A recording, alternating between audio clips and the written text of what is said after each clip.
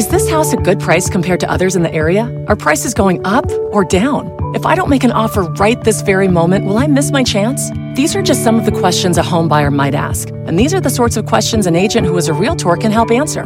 Because Realtors have the expertise, data, and access to specialty training to help you navigate the process of buying a home. They provide support, guidance, and have your back every step of the way. That's what Realtors do, because that's who we are. Realtors are members of the National Association of Realtors. So I just got back from India and I am so jet lagged. So when I need healthy fuel fast, I know exactly where to turn. Daily Harvest. Daily Harvest delivers perfectly portioned cups of frozen organic fruits and vegetables directly to your door. All you have to do is add water or your favorite milk to your cup. Just blend or heat.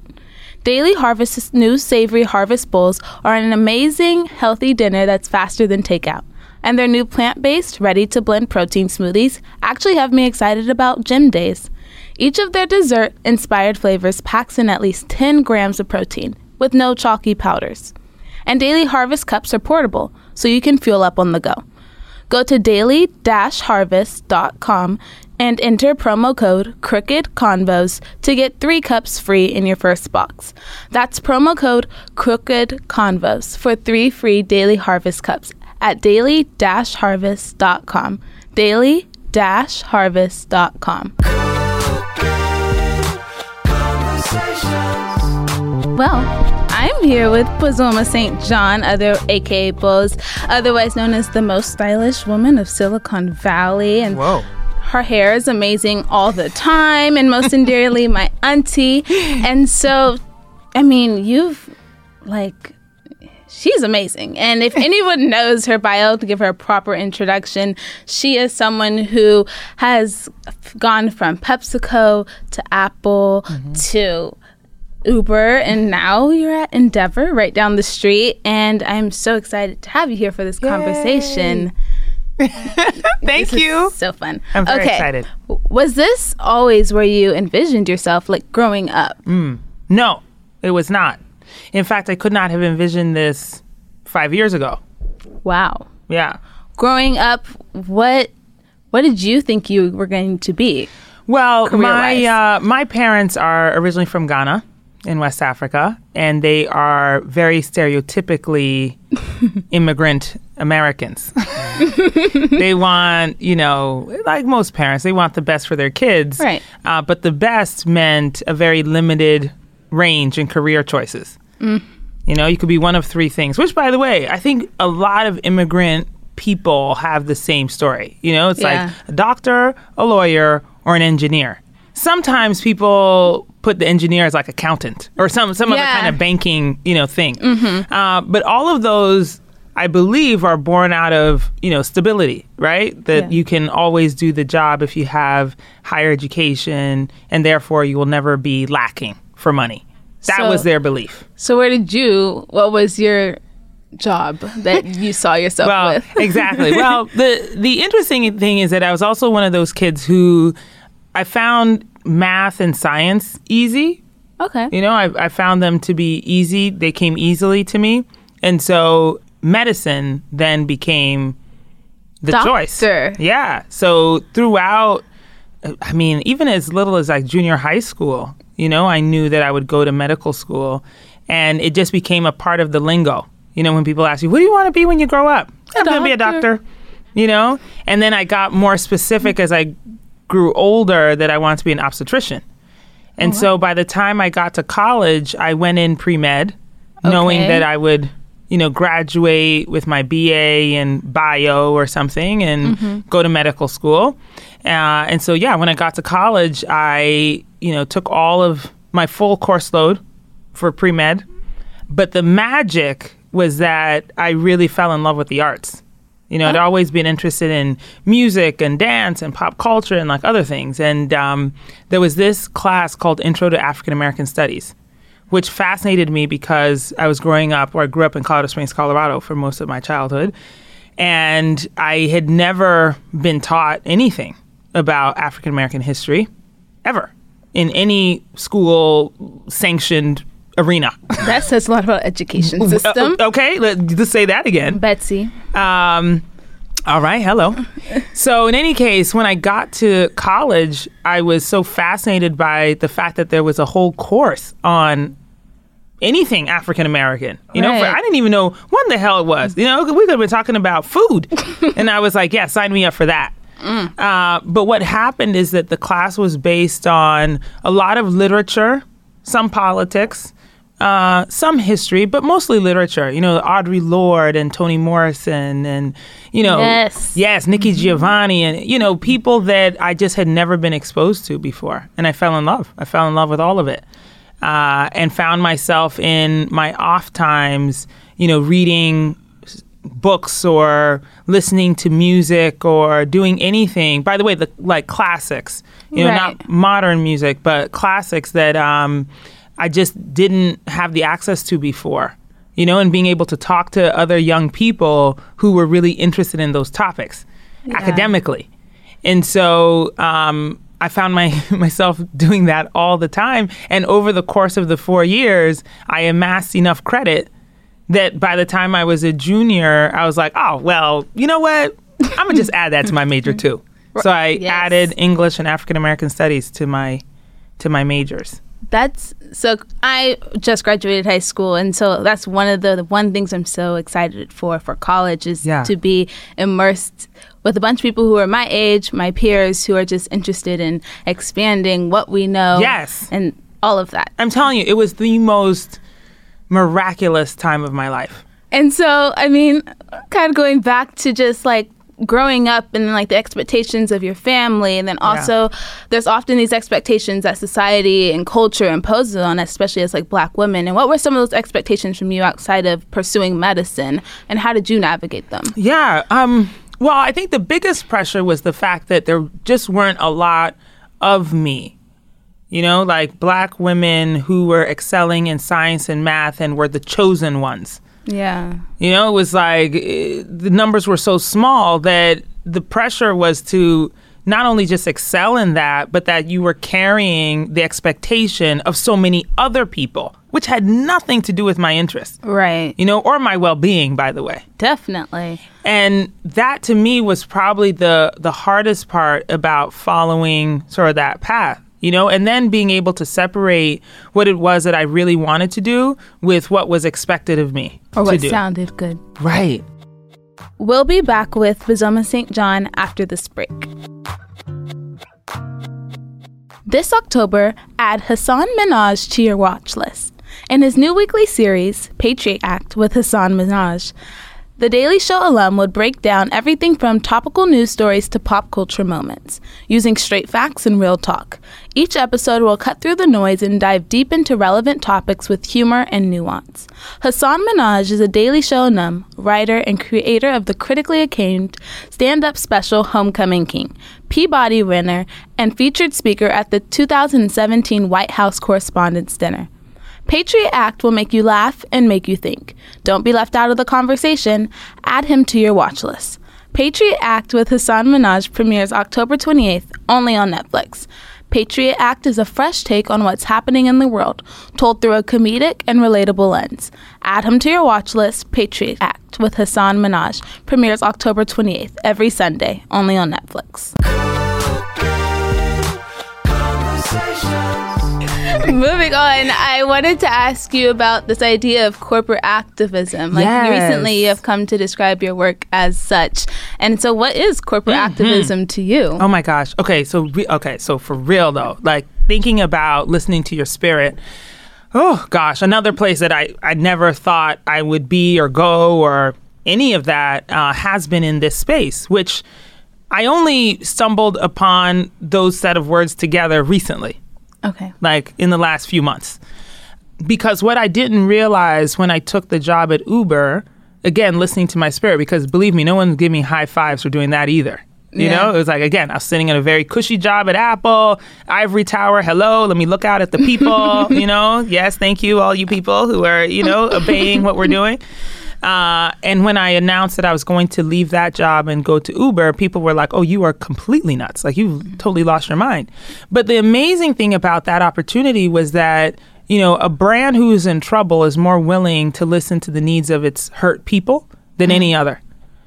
You know, the companies that are successful are like, excuse me, do you not see our success? Like we are just fine. Yeah. We don't need your help. Thank you very much. What we're doing is working. Correct. I mean, they're not listening. Right. So brands who are in trouble are actually the ones who are more willing to listen to any groups who are like, you have wronged us, or this isn't right, or we need you to change. They will actually do those things. So, by the way, I'm here for those companies. Yes. I'm here for that kind of experience. And so at Uber, what happened is that there were so many things that I saw outside of the marketing job. You know, for me, like marketing has always been a real treat. You know, like I'm curious about people. I'm curious about trends. I'm curious about communication. And so that has always been such joy for me. Now, the harder stuff is honestly about corporate culture. You know, and all the conversations we have about representation and having a seat at the table and all these wonderful catchphrases we use need to be put into practical application. Well, who's going to do that? You know, it's like we talk about representation matters or making the hard choices in the boardroom. Who is going to do it? We cannot yell from outside and expect anything to change inside. We actually have to storm the castle. Yeah. We have to be in there. And so for me, as I went in, people asked me, they were like, you're nuts. Why would you go? Like, that company's terrible. Those people are terrible. I'm like, well, what do you expect us to do? Like, do we expect them to sit there and then, epiphany, like, poof, they're going to discover what the things we need and how to do it and what to do? No, of course not. Somebody needs to go in there and tell them. Yeah. And that somebody's going to be me today. You know? And so at Uber, I found myself in the position, and somewhat of a hard position, of like doing my day job and also taking on the responsibility of being a mouthpiece for women and for people of color and for any others, you know, that felt that they did not have a voice in that space. And of course, being a senior leader meant that I could really stomp my foot and somebody would pay attention. Yeah. And so then I began stomping loudly, which has led to this corporate activism, because now I'm in spaces and rooms where people are asking me for my opinion. They're asking me how to change culture. They're asking how to make their environments better for everyone, right? In order for the brand to also reap the benefits of that. Right. Because we all know that. We know the math. We know that if your, executive staff is more diverse, that yes, they'll create better programs, which will lead you to better business. That is proven. No one can argue it. However, the practical application of that is more difficult. Right. And so that's what I mean, that when companies are now either in trouble or are looking for solutions so they don't get in trouble, those are the really smart ones. Yes. They are looking for corporate activists who are not afraid of the hard work to come in and help them create that. Navigate that space. Yeah. And part of that, I mean, it's interesting. I'm currently in that space now with a brand that is really difficult in Papa John's. You're going through all my questions. Wow. Well, girl, let's talk about it. It's that telekinesis. Yes, of course. Well, because it's like, it's one of those things where, when I first, obviously, like the rest of us, when we all heard what the founder said, it was like, oh, how dare you? Really? Right now? Like right now? Like, you gonna say it out loud? And now, you might say that in your house, but like you said it outside. Right. Like, you said it where other people could hear you. It wasn't just in your head. It was like, came out of your mouth. First of all, you should know better. Next, now we're gonna get you. And so after he was fired and the new CEO was put in place, and they came to Endeavor. EGM, Endeavor Global Marketing, is an in-house agency that works with lots of clients. Work with Visa and Marriott and others on their businesses, and asked for help in essentially creating a new narrative for the company. Yeah. And at first I said no, that I was not interested, because who wants to, this is not a shill. Right. This is not an opportunity to just slap on a, new jingle and keep it moving. Right. But I had a great meeting with the new CEO, with the chief of diversity, with their head of marketing, their head of tech. I mean, it was like all of them, everybody. The whole choir. I was like, bring the entire executive staff. And in fact, I'm not coming to you. You come to me. And we sat in New York in our offices, and the meeting was supposed to be an hour and a half. It was 4 hours. Okay. Where afterwards I was like, okay, I'm open to this. Like, I think we could do something. But in addition to figuring out what the narrative is, because what I learned in that meeting was not just about, what they needed from a corporate standpoint, but also the needs of their people. Yeah. You know, there are 120,000 people that work at Papa John's. For those who don't know, a lot of them are Black and brown. Yeah. A lot of franchisees who have put their entire life savings and work into it. You know, there's this Black woman who owns several stores in New Orleans who I saw and who was weeping because she has put every dime that she has ever made into these stores. And that's the legacy she wants to leave for her children. And now that business is tanking, you know? And so for me, there were 3 real pillars that, and this is part of the corporate activism, that it's like, okay, you want help with your communications? Well, here are my demands. You know, this is real activism, right? This is the way it works. It's like economic advancement. So how do we create a pipeline for more Black and brown people to own franchises within the system? 2, women's empowerment within in corporate culture and executive ranks. So of the 20 executive roles, how many of them are women? How do we advance those who have been passed over for promotions and other advancements, make it into the boardroom? And 3rd, of course, because this is just near and dear to my heart, social justice. Yay! And specifically, criminal justice reform in this particular case, because we find that a lot of people who are nonviolent offenders who re-enter... Can't get work. Girl, you better. Right? And we know that these types of jobs could be entry points. Right. But they're closed off. And so if we can open that so that people who are coming out of the system are able to find an easier path. And by the way, not just into the work of, you know, dough and the cheese and all of that. Good work, by the way. But also make it into management. You know, so it's like I'm not certain why that can't happen. Like, why can't we teach new skills and give people opportunities? You know, because we also know the system and we know the cycle. It's like, if I can't make enough money and therefore I have to live in the shelter and therefore perhaps I go looking for something else to supplement my income, very easily do I end up back in the system. So if we can get people in the door, teach a new skill, allow them to advance into management or other kind of responsible positions which pay them more money, then we also... So anyway, I'm going to get off my soapbox now, but... That's corporate activism to me. Crooked should cater Papa John's one day this month. Okay, so generally, I would think that many large businesses would stay out of politics, just for business interests. That makes sense, right? Yeah. And so recently, I feel like I've seen this merge between politics and morality, especially with this current administration, where we're seeing a lot of more businesses speak up about things that other times would be considered too political for that space. How do you see corporate social responsibility today? And have you seen a shift in it since when you first entered the corporate world? Oh, for sure. Yeah, for sure. But I think that's also a reflection of our time and what our audiences expect of us, right? Or the communities that we serve expect of us. Because, you know, even 20 years ago, you would say, okay, Kellogg's, I don't know who runs that business. I don't know what they look like or what they do at night. You know what I mean? Like, you don't know anything. Nothing. Right?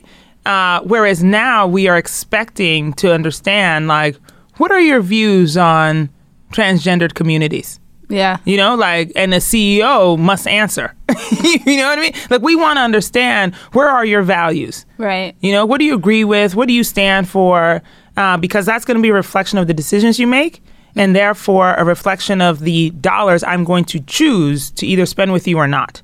Yeah. And that is an expectation that the audience and our consumers expect of us. And so for me, I think it's a really great thing. You know, by the way, why shouldn't we know that stuff? Yeah. You know, brands are no longer like some concrete, you know, impenetrable forces. Yeah. No, brands are made up of people. You know, we always forget that. It's the people part. Yes, the people part, right. The human part.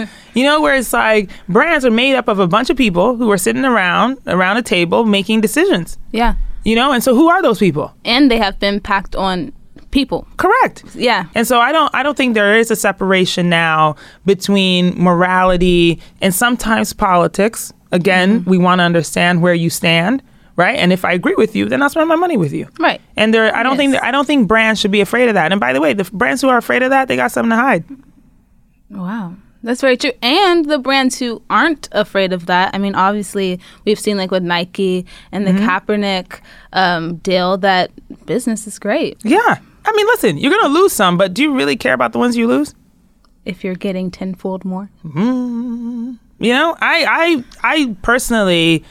Well, clearly, I am very aggressive in the way that I think about how brands should behave and how corporate should behave and how executives should behave. And not everyone is like that. I get it. But I do think that, you know, the more we, the consumer, demand it, the more we will get. And so I don't want us to ever take, you know, our foot off the gas of making sure that corporations are being truthful with us on the decision makers and, you know, reflecting essentially our truths and our beliefs that they really shouldn't.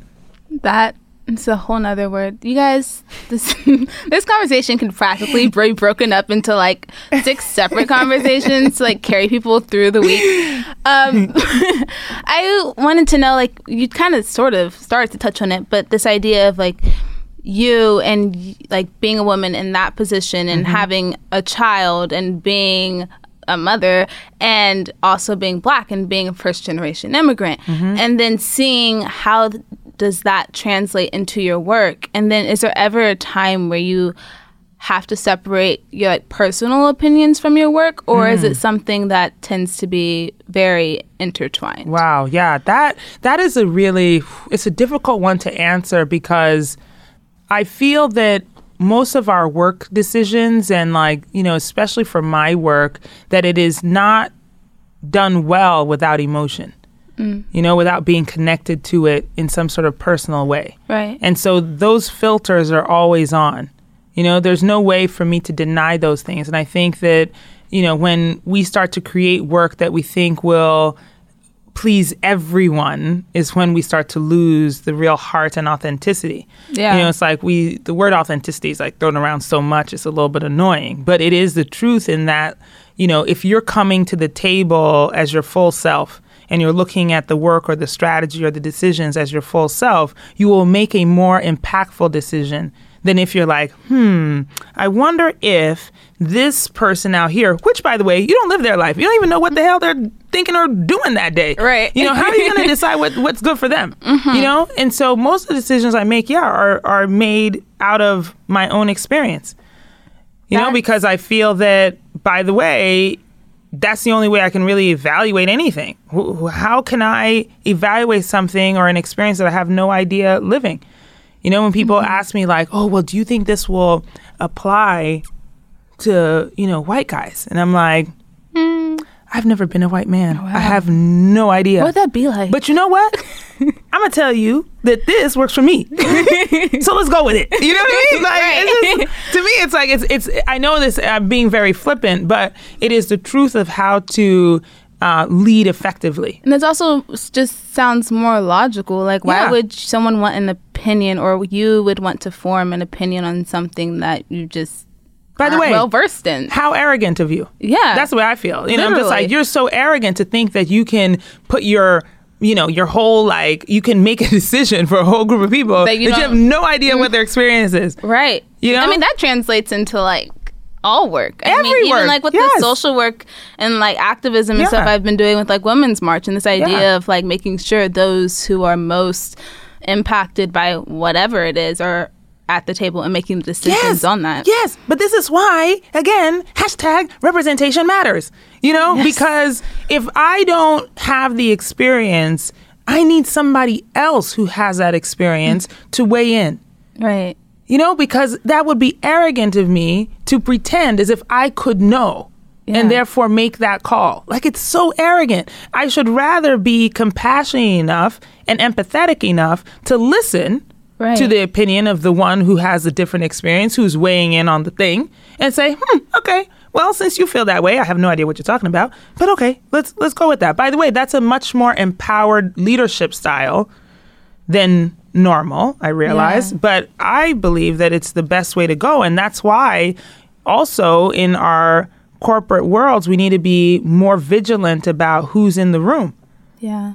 so that we do have great diversity, and not just for the sake of it, and not just for saying, oh, well, I need one of each, but it's like, you really need to understand, like, you really need empathetic people who have lived different experiences that can bring those experiences wholly to the table. Oh, and by the way, encourage them to bring their whole selves, because you can't just have a shell of a person. Right. You can't just invite a black woman to, have a job and then expect her to leave her blackness at the door because it makes you uncomfortable. Exactly. Another word. Because, like, for me, I'm like, listen, she's got to show up. She's got to show up. She's got to be comfortable in herself when she's sitting at that table. So she needs to be able to wear her hair in an afro. She needs to be able to speak with her hands and nobody get afraid because they think she's angry. Right. Speak with passion and that it can be listened to. She can't be quieted in a way that's going to make her feel like she can't speak her mind because it's going to make that person over there feel uncomfortable. Yes. So to me, it's this idea of not just inclusivity because you need to have, again, like some token at the table, but like really inviting the wholeness of the person into the conversation so that you can actually get the best work out of that person. That's what's up. Stitch Fix is an online personal styling service that finds and delivers clothes, shoes, and accessories to fit your body, budget, and lifestyle. Just go to stitchfix.com/crookedconvos and tell them your sizes, what styles you like, and how much you want to spend on each item. You'll be paired with your very own personal stylist who will handpick 5 items to send right to your door. Then you try them on, pay only for what you love, and return the rest. Shipping, exchanges, and returns are always free. There's no subscription required. You can sign up to receive scheduled shipments or get your fix whenever you want. Stitch Fix's styling fee is only $20, which is applied toward anything you keep from your shipment. Get started now at stitchfix.com/crookedconvos, and you'll get an extra 25% off when you keep all 5 items in your box. That's stitchfix.com/crookedconvos to get started today. stitchfix.com/crookedconvos. It's one thing falling in love with a house, picturing yourself moving in and calling it home, and quite another navigating the world of price negotiating, mortgage lenders, and finding the budget that works best for you. An agent who's a Realtor can make understanding that world easier. Realtors have the expertise, access to proprietary data, and tools to help you get from imagining living somewhere to actually doing it. That's the kind of help we can provide.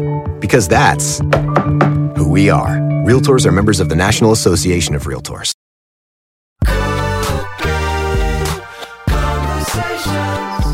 I was listening to a conversation you had, I forget what platform it was on, but you were talking kind of about that particular journey about being comfortable with being at the table and speaking up for yourself in that space.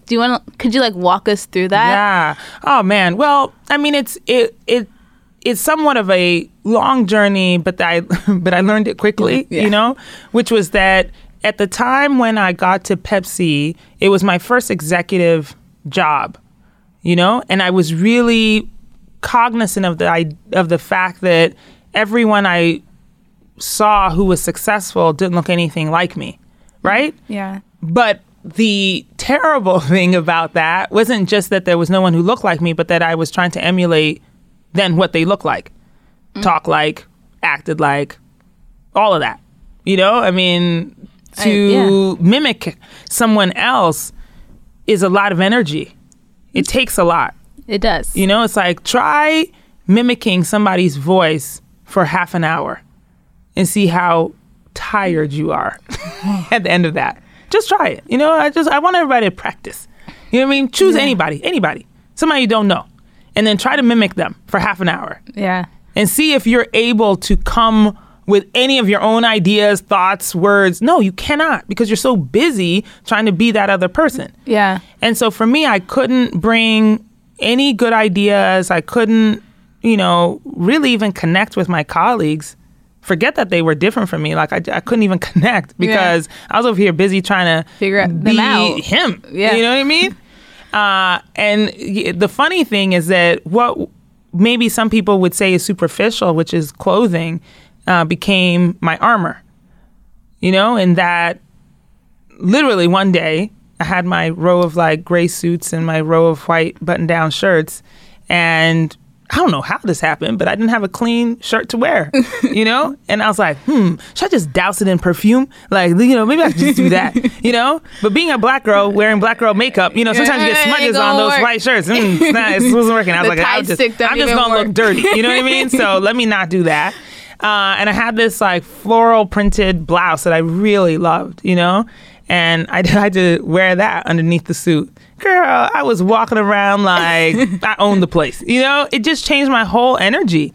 And quite literally was an awakening moment. Like I was like, ow. So I've been uncomfortable this whole time. Because I wasn't myself. No. And by the way, yeah, people looked at me a little weird. But if I was really being honest, they were looking at me weird all the time. Anyways, even when I was wearing the gray suit with the white shirt, I still got the double look. So they might as well be looking at you while you're looking cute. Right. You know?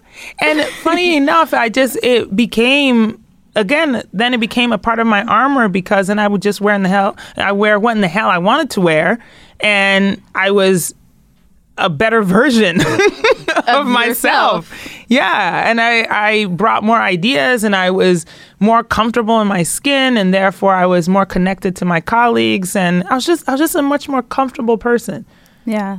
So that's a lesson to like, I don't know. I feel like that's something that needs to be said more often, especially with like young people and young girls in like school and in spaces where they often aren't represented because it's always like this pressure of being, because you have the luxury of being in this space, not necessarily always thought of something that you own and something that you deserve. There's always this extra pressure of like, well, I have this space, so now I need to take care of it, maintain it, and represent like everyone else who's not in this space. And that can come with like a lot of pressure to just... Let me tell you something. I have a quick story about that. Okay? Tell it. So at Apple, I was selected to present at the Apple keynote.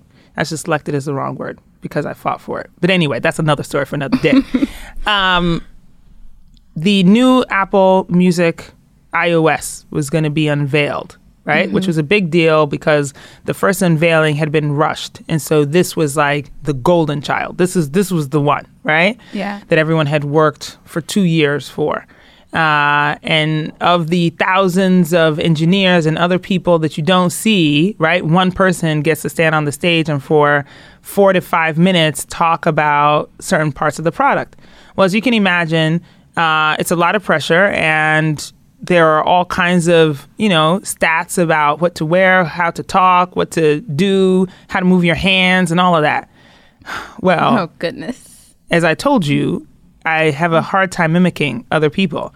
And I did try. I gave it a good try to be like, okay, when you're standing on the stage, keep your hands like at, your waist and don't move too fast. It was just like, it's like. We had it all down, like the whole. Right? Yeah. Like, all the other men are wearing jeans and some sort of button down shirt. You don't want to scare anybody by looking different. Right. And I'm like, you do know I'm 6 feet tall, black woman, right?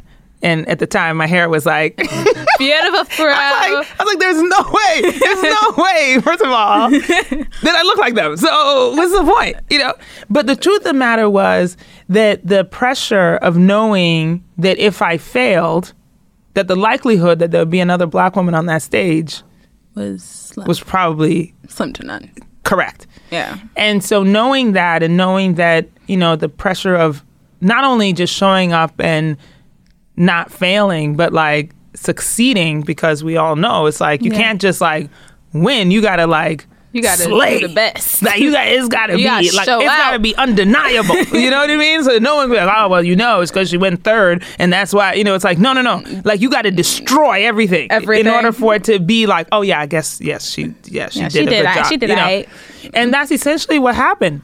Is that yes, the rehearsal day. The dress rehearsal day, I showed up in the jeans and the shirt, and I was trying and not doing well. And by the way, I could hear the people, who were down in the front row whispering, thinking whether or not this was going to work or not.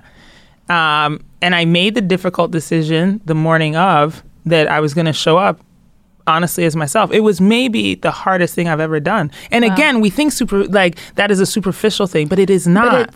It really is not. Like, it's a real... Yeah. Yeah. You know what? So, girl, listen, I pulled out my Mimi Plange dress. Mimi Plange, a Ghanaian designer, by the way. The joint was tight fitting. It fit every curve. Okay. You know, I put on my Louboutins that were pink and had the big fluff on the back. Made me walk like $1 trillion. I put on my big hoop earrings that made me feel like, yes, let me swing and catch the light. You know, like, and I got out there and I put on a show. Yeah. You know, and it won. And it won big. Huge. And so for me, again, it's like, you know what? I know that in that moment, what that allowed was also the permission for other women like that to show up in the fullness of themselves and that it would be okay. Yeah. And the lesson wasn't even just for them. The lesson was actually for the white men who had been trying to counsel me to look differently. That I don't need to look like you in order to succeed. I really don't. So, by the way, the next time you see another one that looks like me, know that it's okay for her to show up as herself too. And that she'll win and you'll be fine. You'll sell more iPhones too, by the way. That reminds me of like in the Bible when like David decided to use his own weapon. Oh my God, I think I just caught the spirit. Oh my God. What? I can't even claim that for myself. But no, that's so good. That's a beautiful connection. Yes. Because there's often times, there's not a one size fits all for anyone. You better. And if God, if we're all made uniquely ourselves, so we all have our own path. Girl, and where's a handkerchief? It's stupid. I need to pat this girl down. To try to suppress that. Girl, what? Especially when you're trying to acquire greatness out of something. You better preach. But that's another sermon for another day. Hallelujah, yes. This is like my favorite conversation. Oh my goodness. It's so good. Forever. Okay, we're going to change the gears a little bit. Okay. We'll throw in some politics or something. This is Crooked Media. All right. I saw you did an event recently with Emily's List a couple months ago. Yes. I was just wondering, with midterms coming up, are there any political races you're keeping your eyes on? And with midterms in the 2020 election, what are you hoping to see? Oh my gosh. Ooh, girl. Well, here's the thing, is that part of the reason why I did the Emily's List event, which was essentially moderate a conversation with 5 women who are all running in highly contested races, was again just to help shine a light, on these areas. Mm-hmm. Because even in states and in counties where we think, easy wins or I don't need to get out or I could just sit down, sometimes we really need to understand the humanity behind the politics in order to be motivated to vote or motivated to get out. Right. And for me, it was part of the reason why I did it because, I looked at these 5 women and thought, wow, well, you know what? I don't vote in Illinois, but she has a powerful story. Yeah. And she could actually make a real difference. Part of this also that we all know that we need to change the makeup of our government. Yes. And regardless of how you feel politically, it is simply a fact, very much like we've been talking about in the corporate world, where the more differences there are, the more we'll be able to serve the communities for which we're beholden to.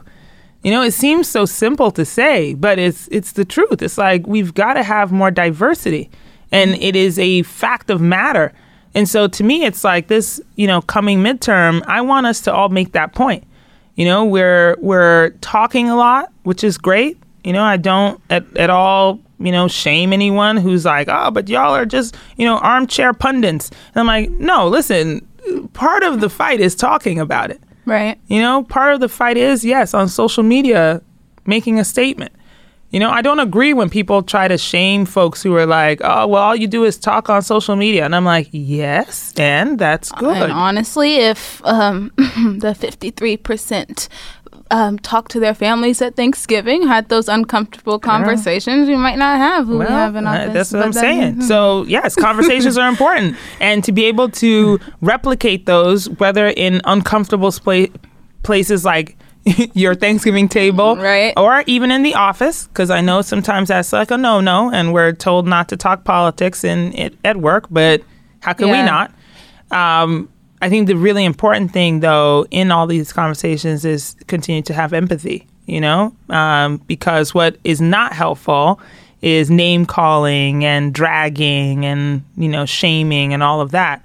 I think if we had more honest dialogue about our issues and about what matters to us, we'd actually probably find ourselves, again, to the point I made earlier, that we can find actually the commonalities where they appear to be differences. And there's more commonalities than there are differences. I mean, one thing me and my uncle have a lot of conversations about is this idea of everyone kind of wants the basic same thing in the end. Like, no matter what their political beliefs are, no matter what their job is, no matter who these people are, they all want to live a decent, successful life, whatever success looks like for them, and leave a legacy or a place that they're okay with having children or letting children thrive in.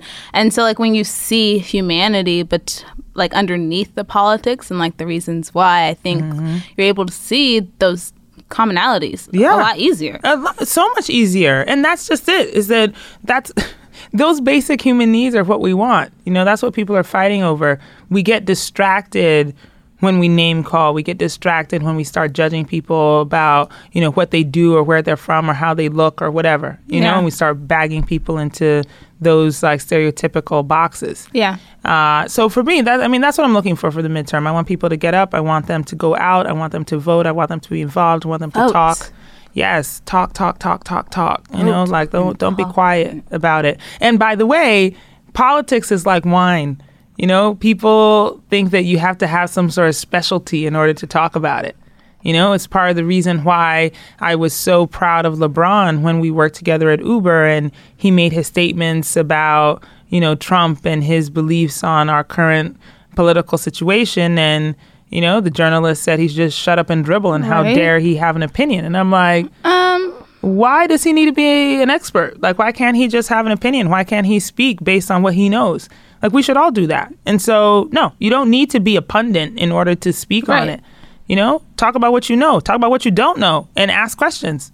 I think, that's what makes the most sense. If our politicians are supposed to represent us as a people, then they obviously need to hear from the people. Exactly. And, you don't need to have a degree in political science in order to have an opinion on what's happening politically. Oh, and by the way, politics is just what's happening in our communities, too, right? So if you are concerned about your health, you're concerned about your children's education, you're concerned about potholes, you're concerned about, I don't know what, anything. Your public library, anything. The lights. All of that. Your gas. Anything. Yeah. You can have an opinion on that. You can speak on it. And so, again, I feel like sometimes politics feels very elitist. Yeah. And so if we're able to encourage more people to speak about the things they're concerned about and the things that are happening to them in their communities, we might have more people involved, too.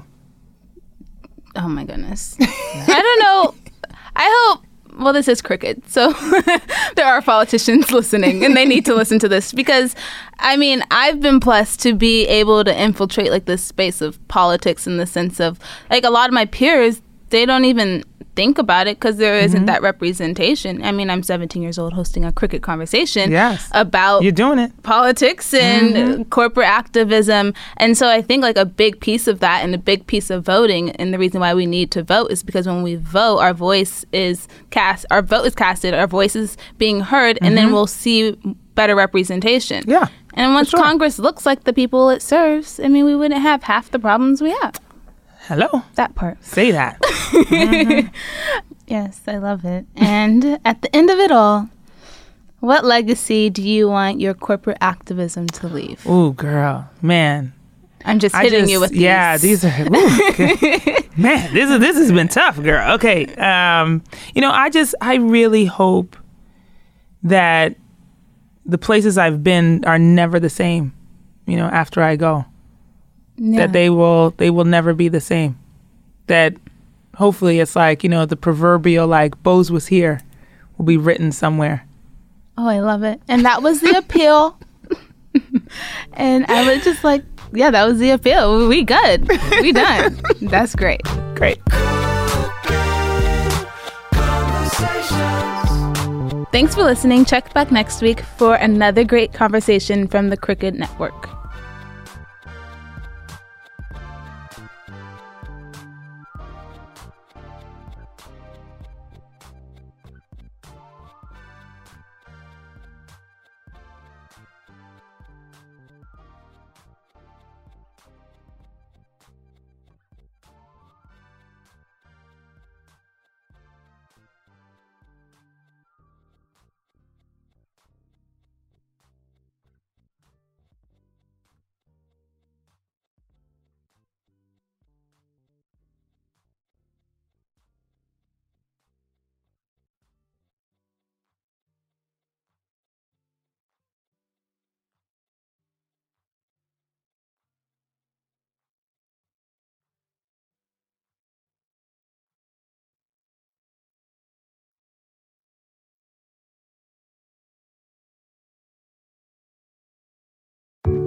There are any number of reasons you might consider selling your home. To move closer to family, live within a smaller budget, or just wanting a change of scenery.